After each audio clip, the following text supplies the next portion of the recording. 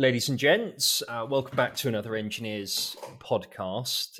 Today we've got Carl Anderson, who's joining us from Ledger, who are making security products or hardware products for crypto security and doing some really awesome stuff. And we're going to be uncovering a load of security content today and talk a little bit about some of what they're building. Carl, how are you? I'm great. Thank you so much for having me. Delighted to be here and delighted to have that talk. Absolute pleasure. Give us a bit of an intro into Ledger, who the business are and what you're building, and then some of your role. Yeah, absolutely. So Ledger is a security company, really, and its mission is to secure Web3. As you guys know, blockchain is nothing new. I think Bitcoin is 2008, Ethereum is 2014, and so is Ledger actually. Ledger started in 2014, same time as Ethereum, pretty much.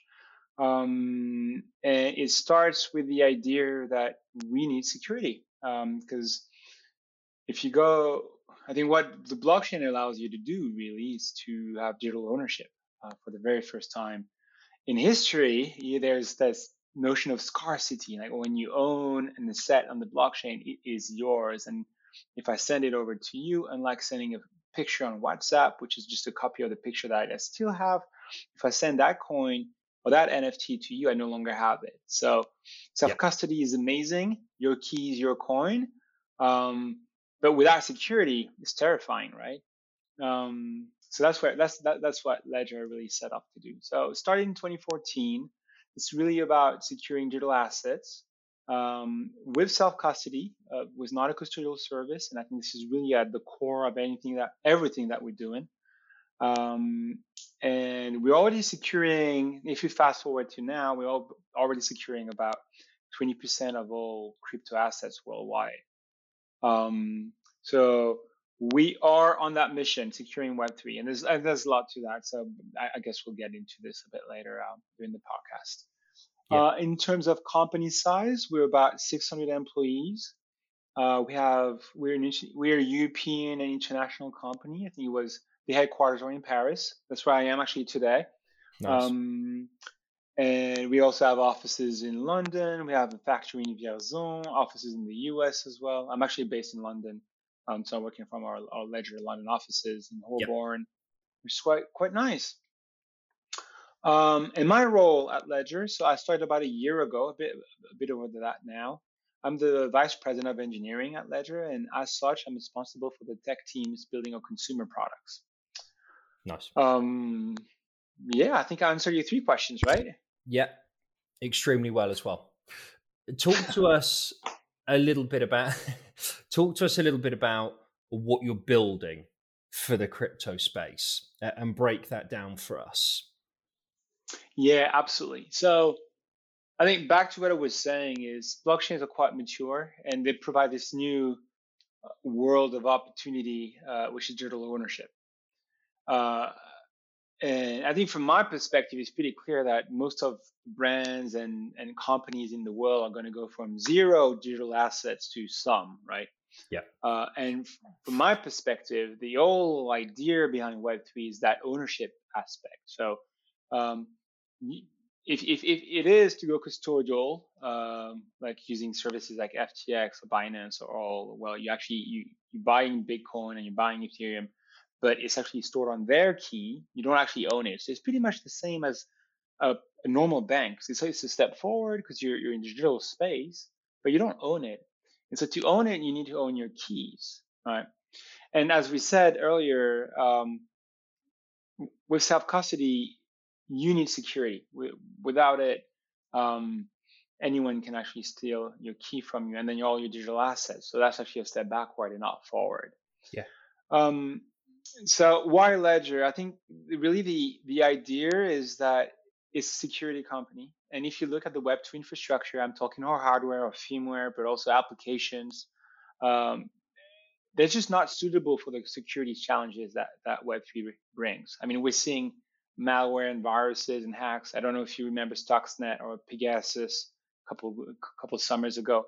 Governments can hack into our hackers can actually very easily hack into our computers and laptops and get information from it, which is, I guess, not great, but kind of about right because it's just information. And this hardware is never going to go away. I think it's amazing to create, consume, share information. Yeah. But this is just not. It's not roles. I mean, they're not built to secure cryptographic secrets or digital assets, right? Yeah. And so that's what we set off building, and that's what Ledger built in 2016. They released the Ledger Nano S, which was the very first hardware wallet, which then became their most selling products. It all starts there by securing the private key, allowing self custody, and that's the Ledger solution, because suddenly it's in a device which is not linked to it's off the internet. Right? You cannot hack yourself into it because it's just not there.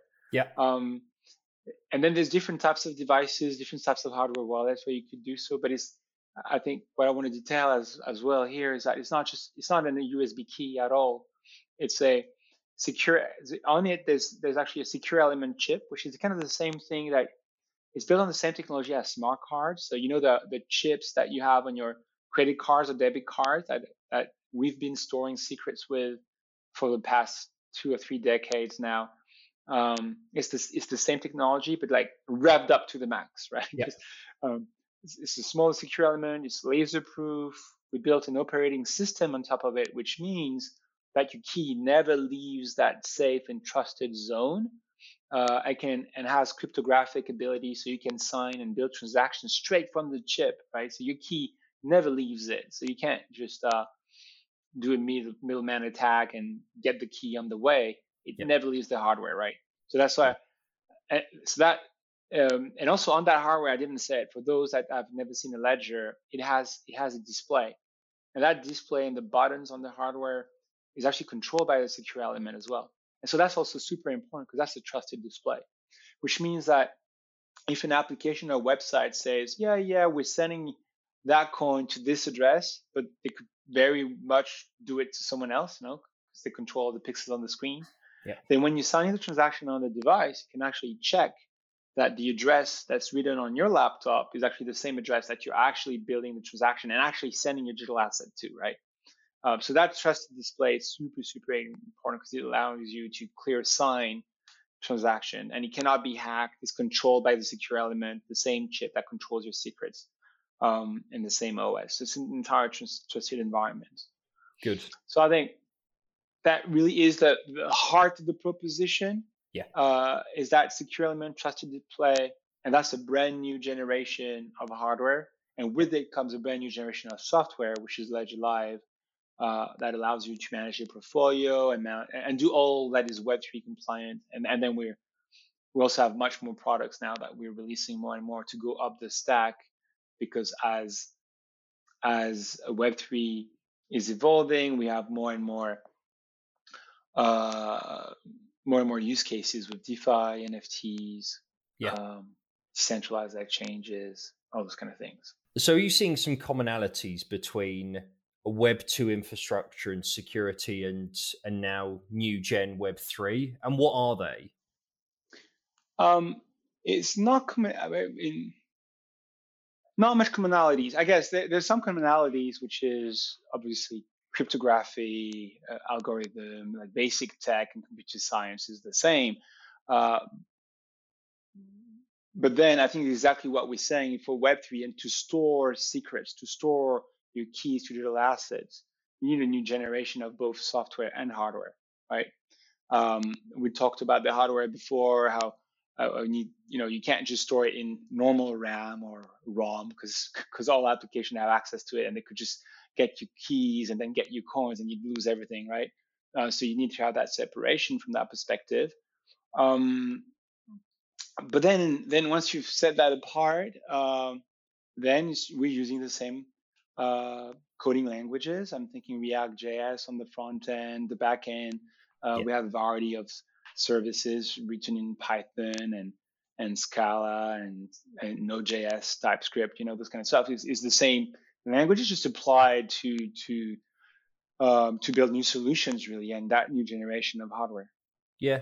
Can we really try and demystify crypto security? Because I think there's a host of information. I feel from the community there can be misinformation as well about crypto security. So can we just demystify that headline and understand security for crypto and what it means? Yeah, absolutely. I think first of all, you need to understand the threats, right? Why do you need to secure yourself from? And I think to me, I think the first one is the basic ones, which are virus, malware, spyware, right? It's been there forever, but now it's just not just information that they can steal from you. It's your digital assets. So you need to fend off from those. And here the solution is quite easy. Get yourself off the internet, off the same hard drive that is used by the rest of your computer, right? Because it's shared space. So it'd be kind of like building a vault in like a nightclub with like lots of hops and going, and then having an ice cream cart and a kindergarten, and you wouldn't be able to secure any secrets in there because there's just too many entry points, too many inputs, outputs, and it's exactly what your phone and your laptop are meant to do. And by the way, they do it great, right? So they're always going to stay. They're here to stay. I think we just need that extra generation where you can get into that safe zone, and which is just about protecting your your private keys. Um, I think then the second one, and we kind of alluded to it with a trusted display earlier, is fending off from targeted attacks, right? So it's really a type of threat which, like a hacker is going to actively pursue and compromise a target, um, and that would be via the infrastructure, via social engineering, like those kind of things. Like they know they're going after you because they know that you have 7 bored apes and they want to get them from you. So same, you know, getting your key off the internet and on the ledger, which is hidden. Your place definitely is the right way to go. And then and same, you need. Um, I mean, our ledger is not just of the internet. We talked about the secure element. That's literally laser proof, right? And if you start tinkling too much, or if you start typing, if you put 3 wrong pins on it, it's going to wipe out, right? Just like just yeah, exactly. So that if I could give you my hardware wallet, like Yeah. I know you wouldn't be able to get the secrets out of it. And if you start plugging into a computer and sending the wrong things as well, if you mess around too much, it's gonna same wipe out as well. So it's gonna protect your secrets. And you as a user, that's okay, because as long as you have your 24 words, you can recreate the exact same private key on another wallet and then retrieve all your coins and stuff. So that's the security. And you actually go even further. Um, I don't know if you ever heard of the hammer scenario. So it's the idea that you get abducted and someone with a hammer forces you into typing a pin. You Okay. can actually, on the ledger, you can actually put a fake one, like that would actually work, but you only have like a very tiny portion of your crypto. Yeah. So, which hopefully will be enough for your attacker to leave you alone and say, okay, give me the pin. I got the private key, but it's actually a fake private key. So the rest of your assets and 90% of your assets are then safeguarded. So then we go to those types of security for targeted hacking, right? What a cool feature. It is, right? That's so Um, well thought out. yeah, I think again, is because what you got to realize when you go into crypto and you're creating your key, you're actually being your own bank, Yeah. right? And that's why a lot of people are. A common feedback that I get from users is like, "Oh man, I mean, I love it, but it takes half an hour to set up," which is completely true.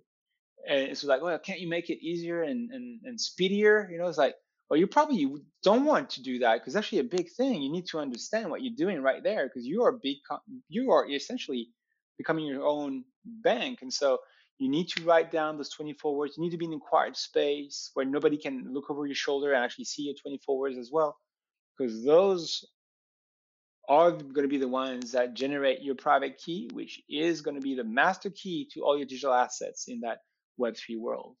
Yeah. So that is critical.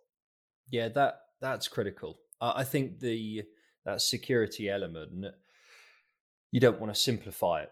It's not like a fintech service where you can almost do, a video sign on quite easily within 5 minutes, like a 5-minute sign up.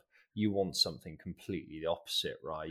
But yeah, exactly. That's okay in those scenarios because those are custodial services, right? They are the ones that are responsible with your money.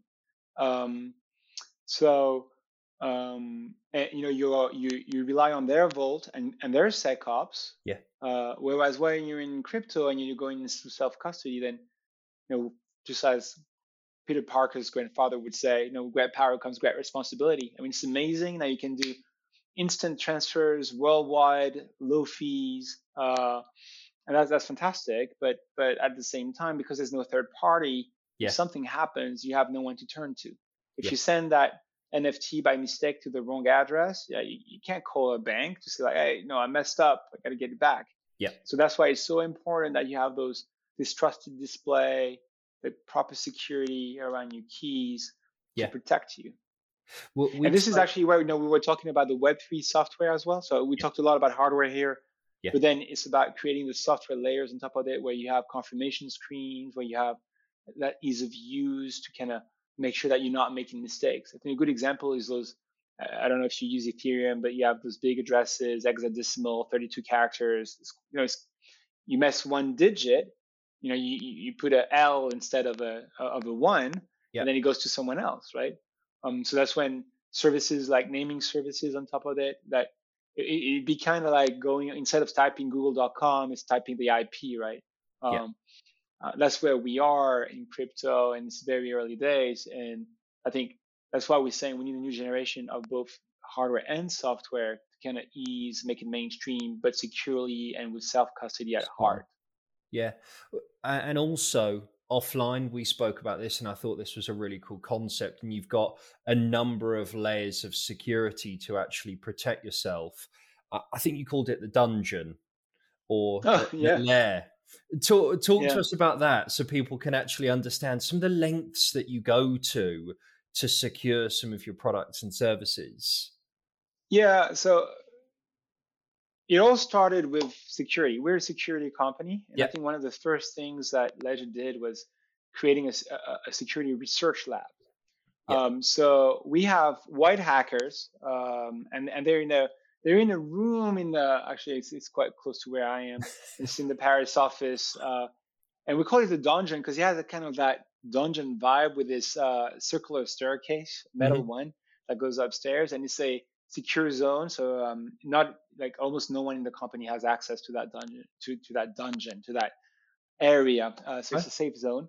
And so those guys, their entire role is to hack into things, right? So they do it. They look at the space and hacking into different types of technologies, and and then researching, writing papers about it, notifying whenever they find a vulnerability. We obviously notify the software editor or the company that is proprietary to the software that they hacked into, so that they fix it. So it's about leveling up and creating this new generation of software and hardware to get us into Web3.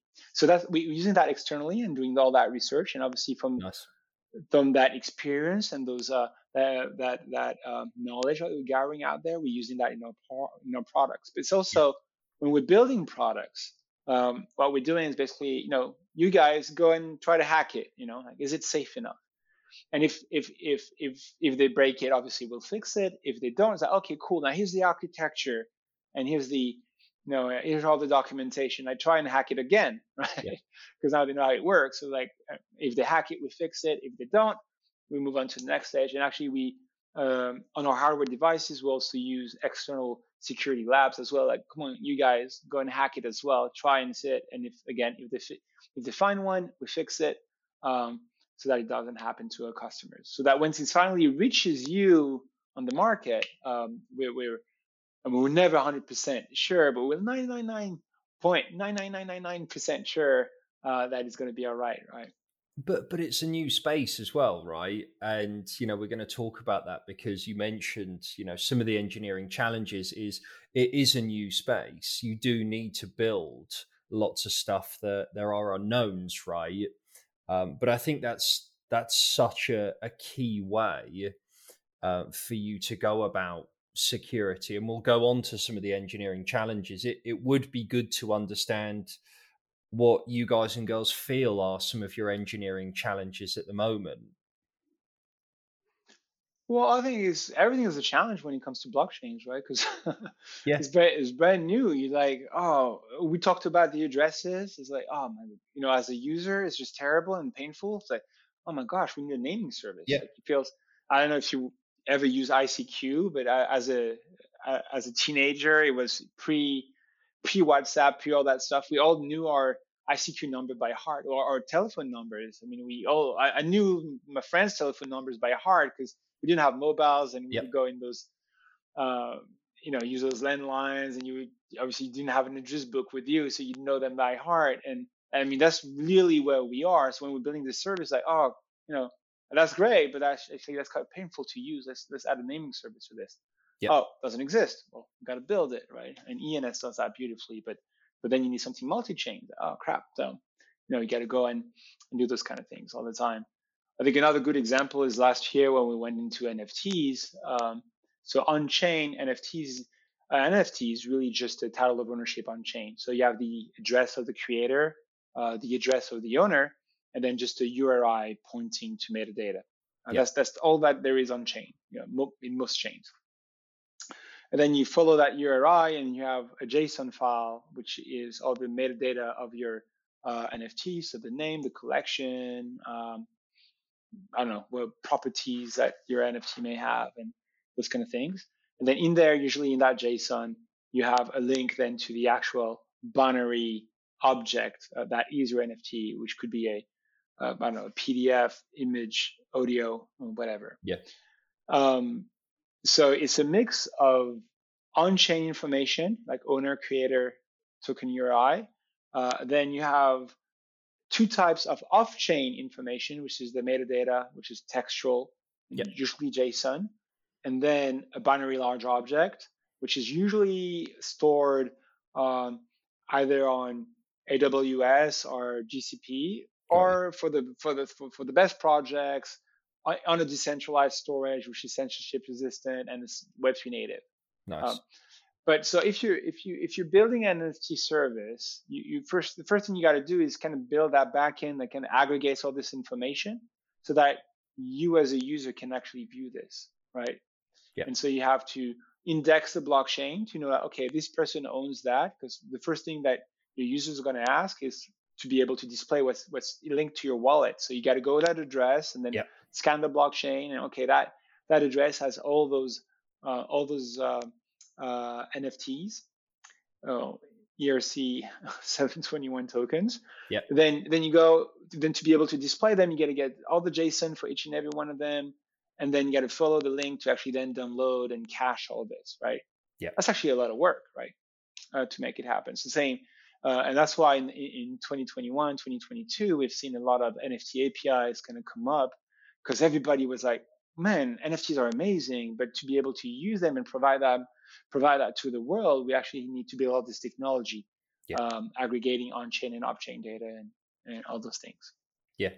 So that's another good example. Yeah, consumer facing products, especially in the crypto space, right, with an awful lot of complexity and security, it's going to throw up some challenges. It is going to throw up some challenges. What architecture and stack are you currently working inside of at the moment at Ledger, and some of the reasons for those choices as well? Yeah. So let's go layer by layer. So on our nanos, so a Ledger Nano is the actual device that is storing your keys. The language here is C, so that's how we built our operating system. It's all C. Then, as a third party, you can build application for that Nano, and you can either use C or Rust on that platform. And then if we go up a layer, we arrive into the software that allows you to set up your device, but also do your portfolio management. Yeah, And that's Ledger Live. And so this is a React.js application running on Electron on desktop, and then it's React Native same code base, running on iOS and Android. Then if you go up a layer again, you got backend services that allow you to use this all that information in our front ends, and those are a mix of Scala, Python, and Node.js. So it's microservices architecture. Yep. I think in the B2C teams, most of our backends are in Scala, because we have a very strong Scala team, and it already was like that when I arrived. That's actually was pretty fun and surprising to me because it's not that common, but it was a very pleasant surprise because it's not functional programming is not something that you see often, but the people that are doing it are usually super senior usually. So that's actually something that I'm quite happy about, is that the level of that team is actually very, very high. So it's a good way to cast your engineers, I guess. Nice. So, but yeah. So I think it's a portion of the backend is there, then Python, and then Node.js, TypeScript for things that are less critical. Yeah, I think that's pretty much it. And then we have website and e-commerces. It's React.js. Application framework is Next.js on top of it, which I think is fairly common standard in the space. Nothing special about this. And you said AWS, GCP, and you've got a decentralized service as well? Oh, yeah. So that was all. No, that it's not necessarily us operating those. So we're using a mix of OVH and AWS. Yep. But then what I was saying is most NFTs in the world are stored either in obviously AWS and GCP because they are the big cloud providers out there. But now there's a new generation to actually store those decentralized files, right? Because if you're in AWS or GCP, then it's centralized. Amazon could do whatever with the asset behind it, and the person that will upload it, because this is not on chain, right? So you could actually, after you buy an NFT, if it's stored on AWS, someone could actually change and replace, the JPEG that you bought of a Bored Ape by I don't know, something else, giraffe, for a joke. And that's it, because what you have is a title of ownership to a URI, which points to a digital asset. But if you change what the asset is on your cloud storage, then you have it. So people in the blockchain community went up and tackled this challenge, and you got really cool projects as IPFS or Stores, to name a few, that are building decentralized storage. So basically, it's a network of computer, and it's censorship resistant because it's replicated blockchain principle on every data that you're storing on those computers. Yeah, nice. Okay. And we spoke about consumer-facing products, how much complexity there is. You're managing consumer engineering teams. What do you think consumer engineering means that you can share? Well, I think consumer engineering is all about, as developers, and this is true to anybody, what we want is our software to be used, right? I think we're all craving for this. And I think the difference is just that consumer engineering is we're building things for everyone to use, whereas B2B is we're building things for every company to use. So it's a bit different because you have different regulations, different sales cycles. You're probably going to have a sales team doing a pitch and explaining how to set up your product and probably adapt process and stuff like that, right? But consumer engineering is completely different, right? You usually have like a little, not much chances. You have one shot at convincing someone. We've all done it, right? We have a problem. We're looking for a solution for our problem. We go to the app store, download that app. We try it out. It's not working as we want it to work, or if it doesn't feel right, then delete, I'm next, and I'm going to try something else, right? Yeah. So there's that. I think what I love about consumer engineering is that you need to start from the customer, like start from the problem. What is it that you're trying to solve? And then you have to solve it in the most brilliant, smoothest possible solution, and then you can iterate towards it, right? But it needs to be self-explanatory. It needs to be it needs to be great. It needs to be fast. It needs to be ubiquitous because we used to this mobile constant internet thing. So I think that's what consumer engineering is to me. I get the impression that everything that you do inside of Ledger is extremely, extremely deliberate. I understand it has to be because we're talking about security at the highest level, but everything feels really deliberate with the products that you're building or features that you're building. Oh yeah, absolutely. I mean, we again, we're dealing with digital ownership here. So if we mess up, it's not like you're not going to receive a few texts, and that's okay because they send it again. Um, I mean, our goal is to ensure that you own your digital assets and that they stay safe, and with you. I mean, we're not a custodial service, so your keys are always on that device. There's no cloud where we're storing anything. We don't ever see them. There's no copy to it, so it needs to run. It needs to be resilient. That really is the key, and that's the key to our motto. Good. That's our ethos, right? Yeah, of course it is. So what are you all learning as a business?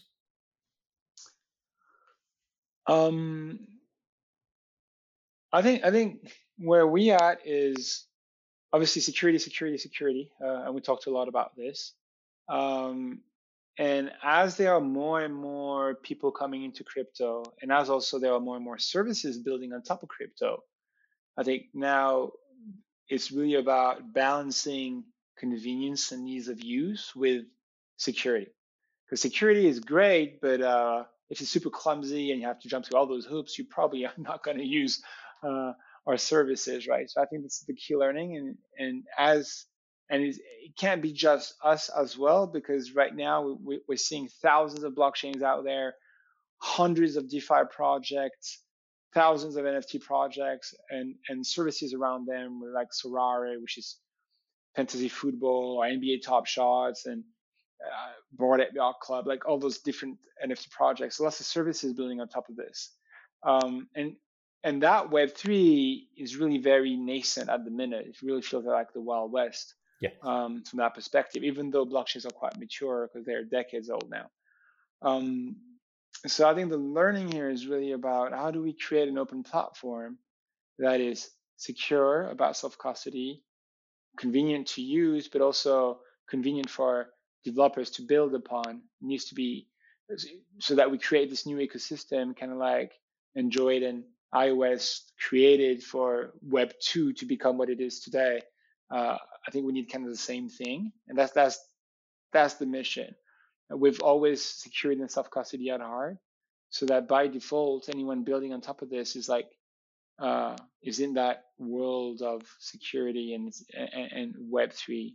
So I think this is kind of the learning, and that's the curve on which we're progressing, and that we're constantly iterating. And if you're looking at the latest projects that we released this year, such as Ledger Connect, those are the key things on top of our mind right now. Got you. Okay.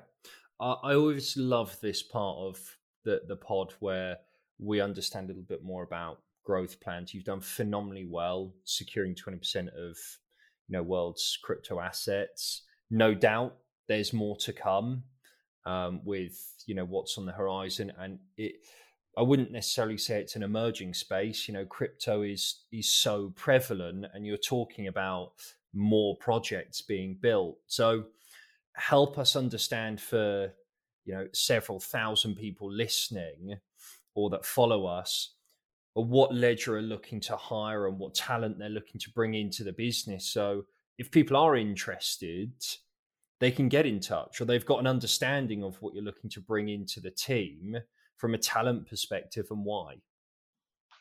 Okay. So I described the tech stack, right, with the different elements. So we are hiring in all teams. I think that's the first thing out there.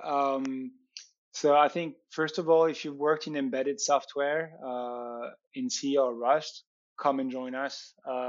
There's plenty to do in that perspective. I think there are two streams of work in this area. It's basically building contributing to build a brand new operating system, the first Web3 one, running in a secure element.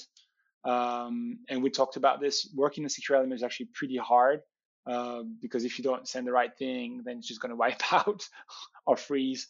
But obviously, we got tools and everything to work with that. So that's a world first, and that's super super exciting as an engineer. After, if you're a React.js engineer that have as heart, customers, ease of use, but at the same time Web3, there's all this portfolio management where you can come and help, which is quite cool, and that kind of builds the platform. Then there's also we're also building APIs on top of it for third parties to be able to create applications running on top of the Ledger stack. And so that's also in React.js, but that's also very key because we're a technology provider, but then it's about really putting that technology in everybody's hands, and so for all developers to then come and build upon it. So if you go on developers.ledger.com, those are you'll see the output of that team, where you can actually use those different SDKs and APIs to integrate your blockchain or your service on top of Ledger Live. That's cool. E-commerce, obviously, we have an online shop, ledger.com, where we're selling our products and where you can download Ledger Live and download Ledger Connect and those kind of applications. So we always need people that have that passion for optimizing, conversion flows, and SEO is critical because also the world needs to be educated. It's a very tough thing to explain. So there's a lot of content that we got to put up, and we got a lot to build from that perspective. What am I missing? Backend, obviously, if you'd like to index blockchains and build an NFT API, we are building those elements. We're all building those things. We're talking about naming services. We're building a multi-chain naming service. That's really, really fun. So I guess anyone who wants to be part of this revolution really is welcome. And then on top of all I said, that's the platform really, but then we have services. So we have Ledger Market, market.ledger.com, which is a new channel of distribution for NFTs. So if you're really passionate about NFTs and you believe in those digital titles of ownership that are going to be much more than just JPEGs and GIFs, come and join, because this marketplace is really to build the online. It's an online department store, right? Because right now most of the world is actually consuming NFTs on OpenSea. Yeah. But to me, OpenSea is like the eBay. So it's fantastic to resell and do stuff. But if you think of it as a Levi or a Doc Martens, they're not going to go on OpenSea to do a drop, right? They need their own space to do that. That is secure with the right smart contract, and at the same time, they're not digital native. So for them to create a Web3 team is going to be super hard. Yeah. So that's where Ledger Market comes in, is that we are that digital space where brands can come and self-serve and set up. We have library of smart contracts. They can create their pre-drop, during the drop, after the drop space. And for users, they know that it's not a scam. They know that those smart contracts were vetted or built by Ledger, so it's safe. That's cool. It's curated. So it's really the first sales storefront. So that's one type of service. Then another type of service is obviously crypto. So we don't want to be an exchange or anything like that. There's plenty of them out there. Yeah.